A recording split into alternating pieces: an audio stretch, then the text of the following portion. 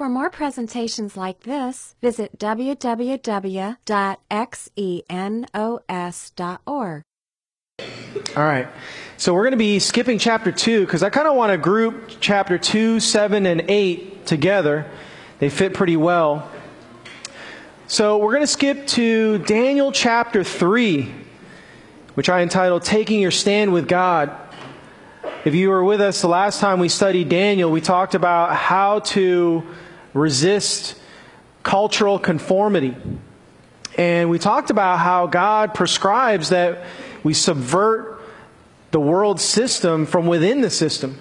That we don't try to overtake, our government or try to impose our views on our culture, but that we can actually transform our culture one individual at a time as we influence people for Christ.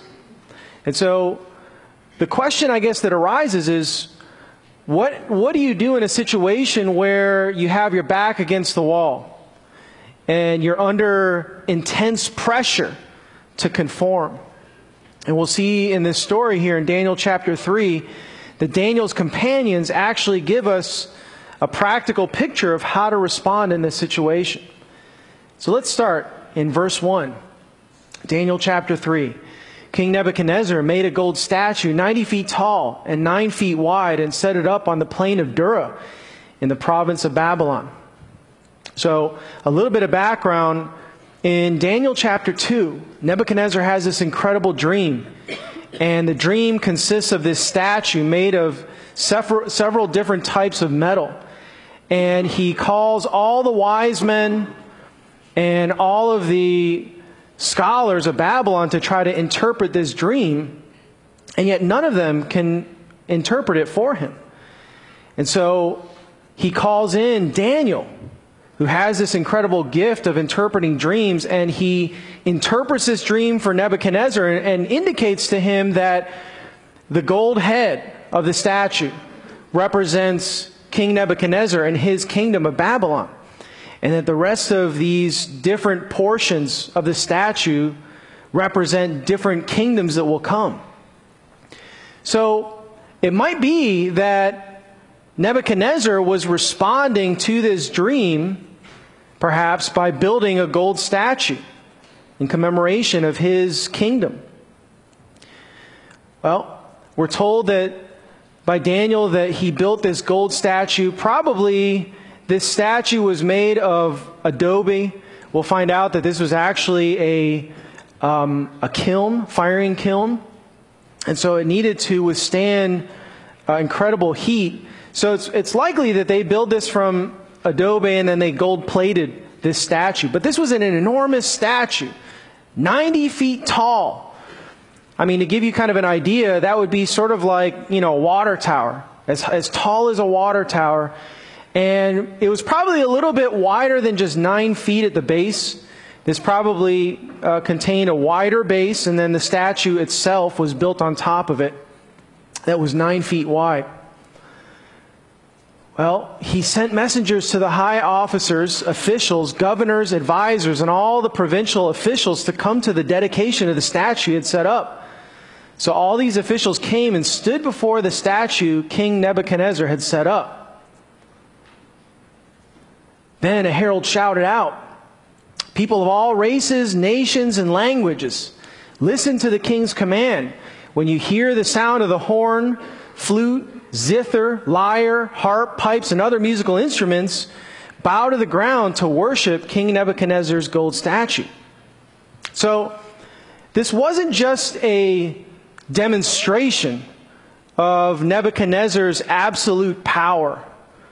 This was also a way for him to consolidate that power by getting all of the royal officials throughout Babylon to come and worship this statue. And perhaps Nebuchadnezzar was growing fearful in his heart that God would eventually topple his kingdom sooner than later. And so he was compelling these people to worship. The specific instructions he gives are, when you hear the music drop, the bodies better hit the floor. He says, anyone who refuses to obey will immediately be thrown into a blazing furnace. So they needed to do this under the threat of death. And you really see this throughout human history where totalitarian powers, once they seize power in a nation, oftentimes will compel people to worship the state. You know, when you look at Daniel chapter 1, remember we read how Nebuchadnezzar seized different articles from the temple of God, and he put this into a museum along with other artifacts from other temples that he had conquered from different lands. And so we argue that by placing these gold vessels into this museum, Nebuchadnezzar was really relativizing the absolute. He was sort of relegating God among other gods. And really you see this today where, you know, God, the God of the Bible just really represents one of many gods out there. And truth is represented by your personal preference. So if you believe in something strongly, then that's true for you. But to say that there's an absolute out there, something objectively true, especially in the area of religion, that's very arrogant. But in this case, we see just the opposite in chapter 3, where he actually absolutizes the relative, where he takes something of relative value, this statue, and he makes it absolute so that everybody has to worship it. And we see the same pattern today, where in our culture there's a driving force to relativize the absolute, to sort of relegate the God of the Bible along with every other world religion out there.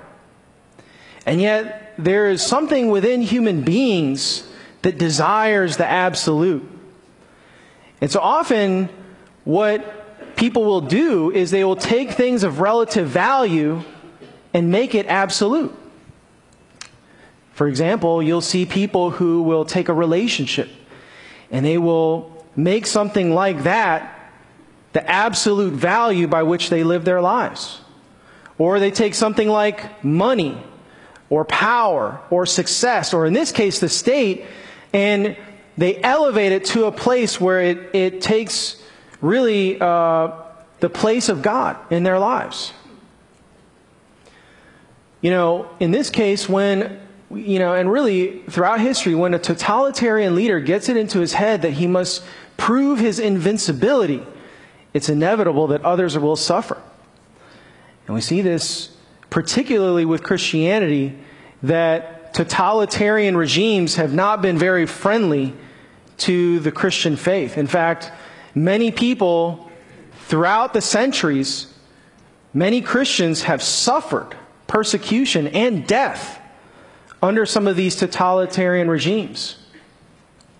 For 27 years, the International Bulletin of Missionary Research has put out a report called The Status of Global Mission. And it tracks a number of different things, but one thing it tracks in particular are martyrdom and persecution throughout the world.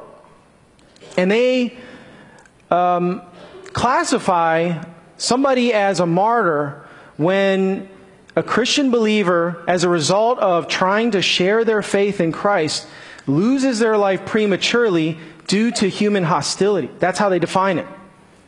And based on their findings, on average, they suggest that 270 new Christian martyrs show up every 24 hours, and that it's been happening over the past decade. In other words, the number of martyrs in the period of 2000 to 2010, 10 years, was approximately 1 million Christian believers who have died as a result of their faith. That's a stunning number. So persecution, it's alive and well today, as much as it ever has been, maybe even more. You know, I think that most of us probably can't relate to this. We've never seen any of our friends or family members die because of their faith. We live, luckily, in a society, a culture that's pluralistic. where there's religious tolerance. And I think that's a really good thing. But I do think that we face incredible pressure in other ways. You know, you think about the grad student or somebody working in their career facing tremendous pressure to place either work or their graduate degree, publishing papers, you know, as their number one priority. And if they don't place it as their number one priority, they often face undue criticism and often, you know, get threatened. In other cases, you see people who, in the academic world, are afraid because of their beliefs to express their belief in Christianity because they know that that will cause them to encounter academic suicide. That if they say anything or espouse a view that contradicts a widely held scientific view or cultural view, that really they could end their career by doing that. And so there's intense pressure to conform under the threat of punishment. You know, put yourself in the shoes of these guys, these three. You know, having to explain the situation to your family and friends. You can imagine them trying to talk you out of this, right? That you should just conform. You should bend the knee. You know, they might say, we all know that this idolatry is bogus. I mean, if you do the outward motion of bowing down, it's not like you believe this. It's not like Nebuchadnezzar's capturing your heart and your mind. You're just performing an outward action. Or if you refuse to bow and get killed, that will make the situation even worse. You hold a prominent position in the Babylonian government. And we're in the minority here, if you haven't noticed. How do you think we'll fare if you guys end up dying? Or, I'm sure some of their friends probably said something like, you know, think of your wife and children. Just bend the knee. Bow. You need to do this. Otherwise, what's going to happen to them? And you can imagine as Daniel's companions are contemplating what they're going to do, that the mental anguish they faced was growing as the time grew near for them to go to Dura and to worship. Verse 7, so at the sound of the musical instruments, all the people, whatever their race or nation or language, bowed to the ground and worshiped the golden statue that King Nebuchadnezzar had set up. Apparently, King Nebuchadnezzar didn't spot Daniel's companions. There's probably an enormous crowd there. But we're told some of the astrologers went to the king and informed on the Jews. They snitched on them. And these guys probably were the individuals that we read about in chapter 2 who Daniel embarrassed because they were unable to interpret Nebuchadnezzar's dream, and he was. So they probably had an axe to grind, and they wanted these guys out. They said to King Nebuchadnezzar, long live the king. You issued a decree requiring all the people to bow down and worship the gold statue when they hear the sound of the musical instruments. That decree also states that those who refuse to obey must be thrown into a blazing furnace. But there are some Jews, Shadrach, Meshach, and Abednego, whom you have put in charge of the province of Babylon. They pay no attention to you, your majesty. They refuse to serve your gods and don't worship the gold statue that you've set up.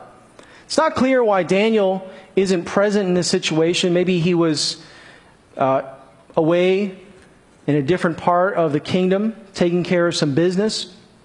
Maybe at this point, Nebuchadnezzar installed him as a governor of a certain province. Either way, though, these three men were facing incredible pressure to conform. It says that these guys claim that they refuse to serve your gods and don't worship the gold statue that you've set up. You know, this refusal to worship other gods comes directly from the Old Testament law. that these guys had in their hands. Exodus chapter 20, verse 3 and 5 clearly state, "You must not have any other gods but me. You must not bow down to them or worship them, for I, the Lord your God, am jealous, who will not tolerate your affection for any other gods." According to the God of the Bible, to worship other gods, or to just worship the God of the Bible and some other gods, that really represents a betrayal. You know, bowing to another God really represents an act of spiritual adultery, according to God. You know, of course, today we're not really tempted to bow down to like a wooden idol that we carved or something like that. Most of us anyway. But many of us do feel a temptation to place something else or someone else in the place of God, where we have placed an aspiration that we have desired to obtain all of our lives as the number one priority in our lives. Or maybe we have a relationship where we have staked our entire identity into this person, and where we would refuse to listen to God if it ever had any chance of threatening this relationship. For others of us, it's because, we want to pursue money as our lifelong goal. And that's our number one priority. And so in a sense, when we place something other than God in first position in our lives, we are committing spiritual adultery, according to God. You have to sort of think about it from His perspective. Because for us, it doesn't seem like a big deal that we want to pursue lots of money and God at the same time. But from God's standpoint, that is adultery. Imagine if you were married and your spouse came up to you and said, "I want to let you know that I love you. And I love you more than anyone else. There is no one else. But my boss came to me at work today and promised that if I sleep with him, that I can get a promotion." It wouldn't mean anything if I did this. And really, it would be beneficial for our life and our family. What do you think about that? How would you respond? You'd be like, "Hell no."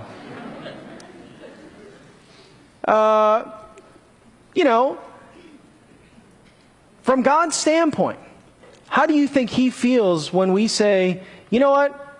I love you. I care about following you. But I want this other thing too, just as much"? It's an act of betrayal from God's perspective. Well, in verse 13, Nebuchadnezzar flew into a rage and ordered Shadrach, Meshach, and Abednego to be brought before him. When they were brought in, Nebuchadnezzar said to them, "Is it true, Shadrach, Meshach, and Abednego, that you refuse to serve my gods or to worship the gold statue that I have set up? I'll give you one more chance to bow down and worship the statue I made when you hear the sound of the musical instruments. But if you refuse, you will be thrown immediately into the blazing furnace. And then what God will be able to rescue you from my power."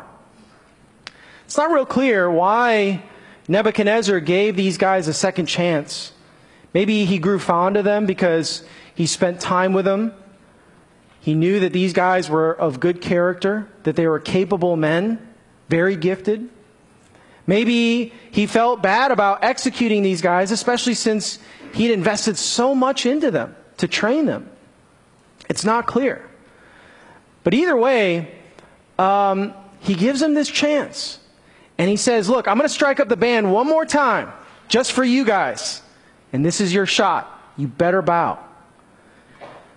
But in Nebuchadnezzar's rage, he betrays his motivation. He says, "What God will be able to rescue you from my power?" Notice, he doesn't say, "Who is the God who will deliver you out of the hands of my God?" He says, "Who's going to be able to rescue you from my power?" It's clear what Nebuchadnezzar wanted. He wanted them to worship him. He represented the gold statue. And so, essentially, he wanted them to worship and to sell their soul to him. And they refused to do it. Shadrach, Meshach, and Abednego replied, "O Nebuchadnezzar, we don't need to defend ourselves before you." I don't think that they're disrespecting Nebuchadnezzar here, but they've decided in their hearts in advance that they weren't going to do this, even before they arrived in the plain of Dura. They said, "If we're thrown into the blazing furnace, the God whom we serve is able to save us. He will rescue us from your power, your majesty. But even if he doesn't, we want to make it clear to you that we will never serve your gods or worship the gold statue that you've set up. We believe that God will rescue us, but just in case he doesn't, it isn't because he's unable. It's because his sovereign will doesn't permit for us to be saved. Either way, we don't care. We're not going to bow down. Doesn't matter what you do." You know, from Nebuchadnezzar's perspective, it probably began to dawn on him that in a real sense, he was powerless against these men. I mean, he could kill them, right? But he couldn't compel them to bend the knee. He was losing control. And really, his whole scheme of getting people to bow depended on the assumption that they viewed their life as having absolute value. He made a crucial miscalculation that this decree assumed that people valued their life more than anything else. And yet, he happened to miscalculate that these guys viewed their lives as of relative value compared to the absolute value that they placed in God. And so Nebuchadnezzar's reaction was really a fury of impotent frustration. He knew that his tenure of power was limited because God predicted in Daniel chapter 2 that it was going to end. And now, the exercise of that power was being challenged even as he was ruling by these guys. Well, Nebuchadnezzar was so furious with Shadrach, Meshach, and Abednego that his face became distorted with rage. He commanded the furnace be heated 7 times hotter than usual. A little bit of explanation on this furnace. Okay, so based on bas reliefs that we have uncovered through archaeology, these kilns were sort of shaped like glass milk jars where there was an opening at the very top. But there were probably 2 levels. The bottom level was where they would put the charcoal and the wood to heat up the furnace.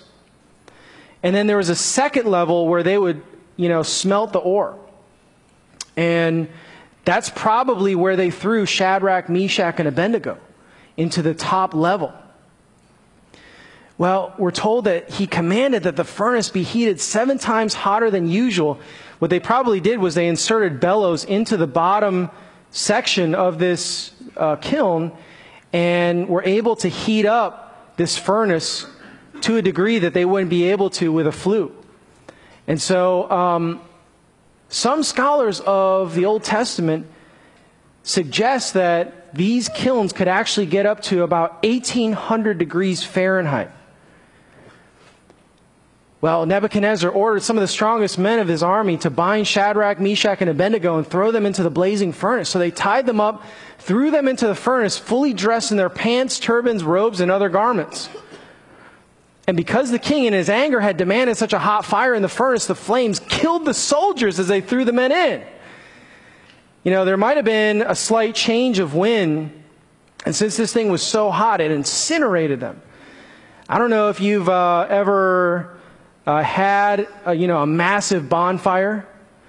You shouldn't because it's illegal. But if you've ever stood next to a massive bonfire, even a slight change of wind could cause you to walk away without eyebrows. And so this thing was so incredibly hot that these guys, probably because of a slight turn in wind, just got fried. So Shadrach, Meshach, and Abednego, securely tied, fell into the roaring flames, sort of indicating that they were thrown into that upper story. But suddenly Nebuchadnezzar jumped up in amazement and exclaimed to his advisors, "Didn't we tie up these 3 men and throw them into the furnace?" "Yes, your majesty, we certainly did," they replied. Look, Nebuchadnezzar shouted, I see 4 men unbound walking around in the fire unharmed. And the 4th looks like a son of the gods. So he was astonished, not that these guys survived the flames, but mainly because he noticed a 4th figure walking around, interacting with these 3 men.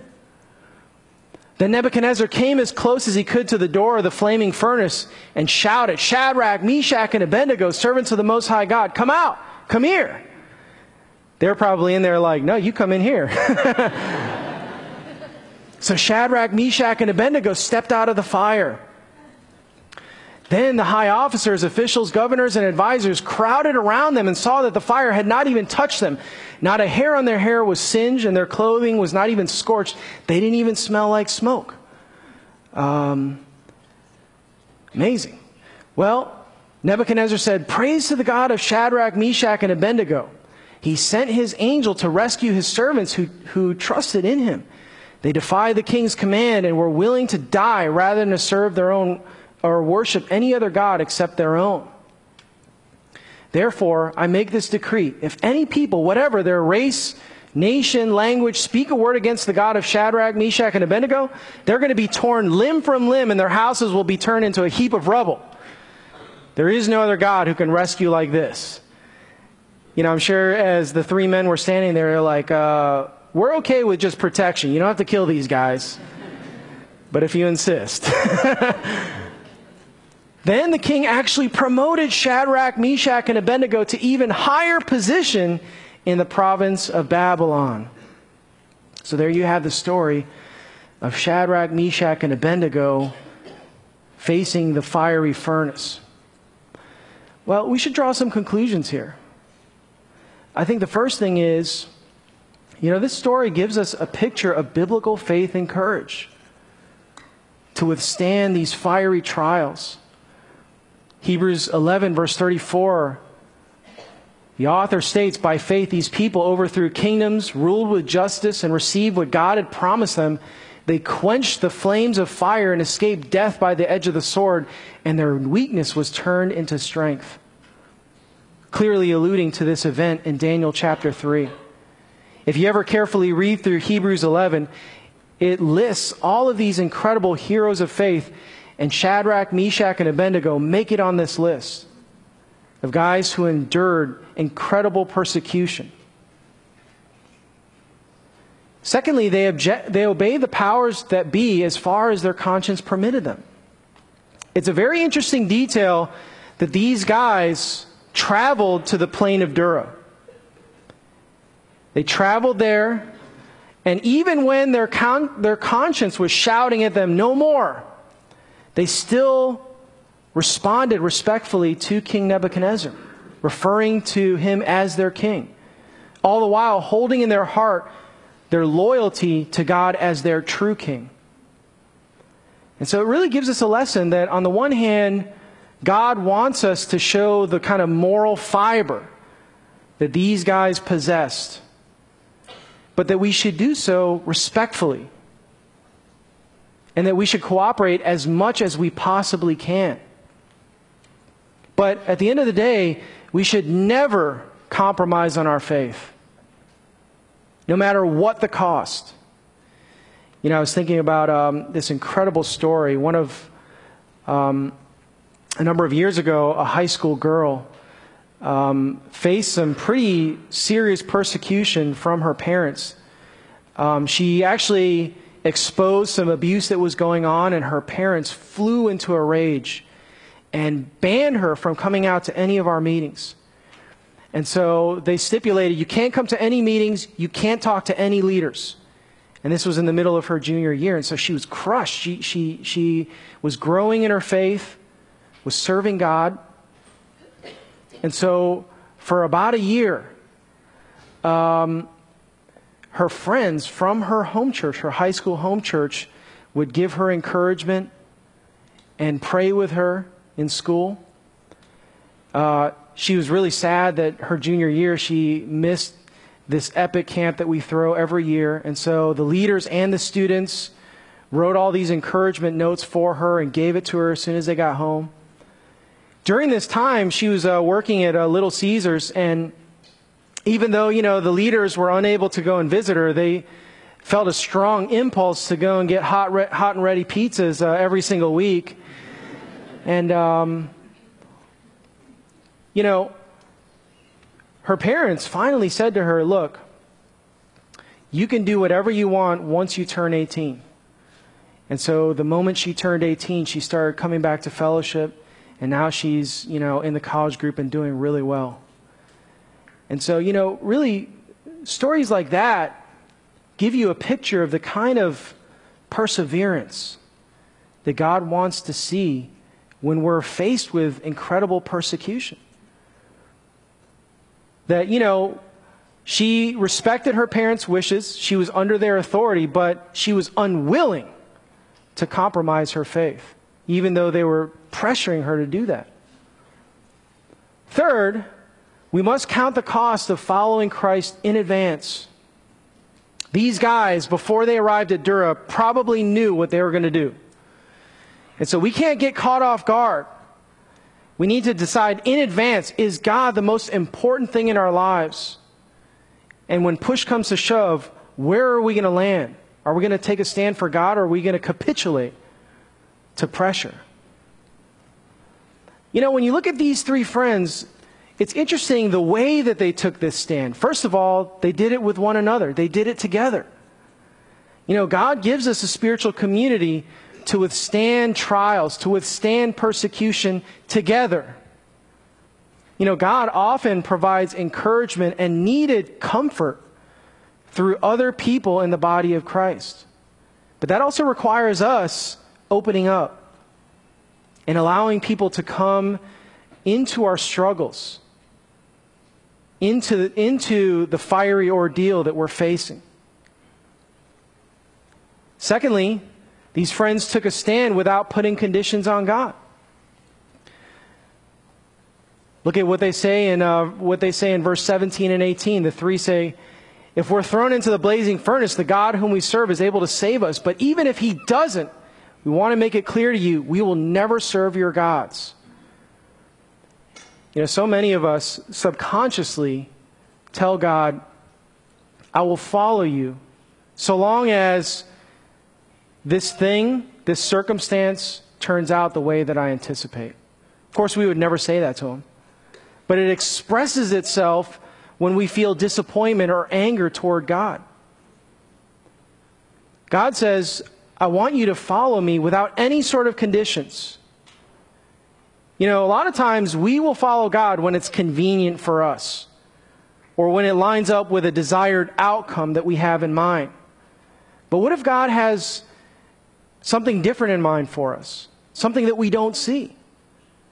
Are we willing to trust him? Third, these friends took a stand based on God's written word. It's very interesting. A couple hundred years earlier, the prophet Isaiah wrote his book. And it speaks of this future time where the Israelites would actually be deported into Babylon. That's in the context of this passage here in Isaiah 43, verse 2 and 5. God promises, when you walk through the fire of oppression, when you will not be burned up, the flames will not consume you. For I am the Lord your God, the Holy One of Israel, your Savior. And then he says, you are precious to me. You are honored and I love you. Don't be afraid, for I am with you. God promised these men, no matter what happens, even when you have to face the flames of persecution, even when you have to face losing your life to live consistently for me, don't be afraid, because I'm going to be with you. That's what gave them the confidence that God would actually rescue them from the flames. And then also they took their stand based on God's power. In verse 25, Nebuchadnezzar shouted, look, I see 4 men unbound, and the fourth one looks like a son of the gods. Now, commentators argue endlessly about the identity of this son of a god. But Nebuchadnezzar actually identifies this individual as the angel of the Lord. And if you've ever studied through the Old Testament, anytime the angel of the Lord comes up, this individual possesses the same power and authority as God himself, calling on people to worship him, decreeing things with absolute authority and power. And so most scholars of the Bible, students of the Bible, recognize this individual as pre-incarnate visitations of Jesus himself. And so it may be that the fourth man in there was Jesus. Either way, God was with them. And it's very interesting too because, many people face suffering in the world. And yet, so many people suffer without hope. You think about when these three men were cast into the fiery furnace. From a naturalistic standpoint, that was the end of the story. Their life was over. They gave their life for a cause that mattered. But God was able to rescue them. God was involved in the situation. And God says that he can take incredible suffering and use it for something incredibly redemptive. The Bible teaches that God, in the man Jesus Christ, came and suffered a terrible death on the cross, to pay for the sins that we deserve to pay ourselves. And that he did that because he loves us, because he wants to rescue us. Not from just a crappy life here on earth, but to give us eternal life. Well, it's interesting too that God didn't deliver them from the fire, he delivered them in the fire. He didn't rescue them from the fire, he rescued them in the fire. It's interesting, John Lennox tells this incredible story, how after the Iron Curtain fell and the Berlin Wall collapsed, that he started visiting the former Soviet Union on a regular basis and teaching the Bible there. And he encountered one man who spent a number of years in a Siberian camp, a gulag. And he was there because he was teaching young children the Bible during the Soviet regime. And so as he was telling John Lennox this story, he was describing all of these incredible things that he saw, things that he didn't even want to mention because they were just so terrible. And he said at the end of it, he sensed that Lennox was wondering to himself, I wonder if I could withstand that kind of persecution and suffering. And the man anticipated that and asked him, he said, you think you could handle something like that? You think you could endure it? Embarrassed, Lennox said, I don't think so. I'm not sure I could hold up under that kind of pressure. And the man said, neither could I. He said, before I entered that gulag, I would faint at the drop of blood. He said, but in that camp, I met Christ. He met me there. And I experienced exactly what he told the disciples when he predicted that they would face persecution. So I think I really want to leave you with 3 questions to ask yourself. The first is, what statues are you being asked to bow to? Is it your career? Is it loyalty to your family? Is it, living for money?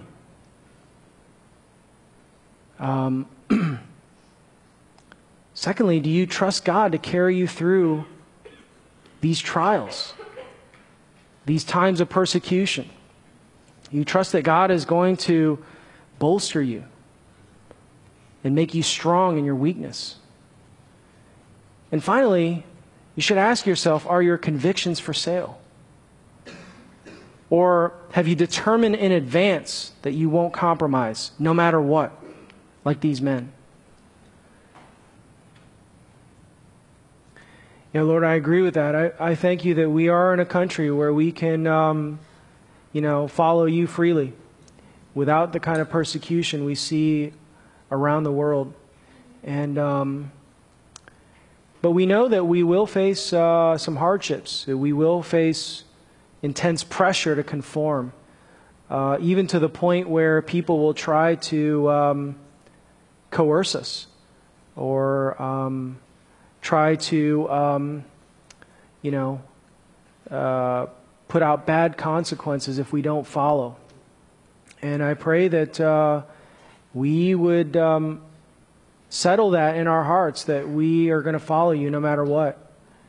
And I pray that we would do this in a way that isn't odious, Lord, that isn't just, offensive, but that we would do it respectfully as these three guys did.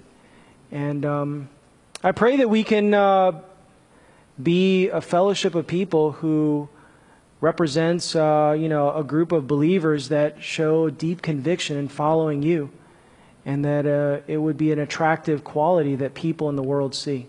Pray that in Jesus' name. Amen. This study was recorded at Xenos Christian Fellowship and is copyrighted. You may freely copy and distribute it as long as you keep it intact and do not sell it.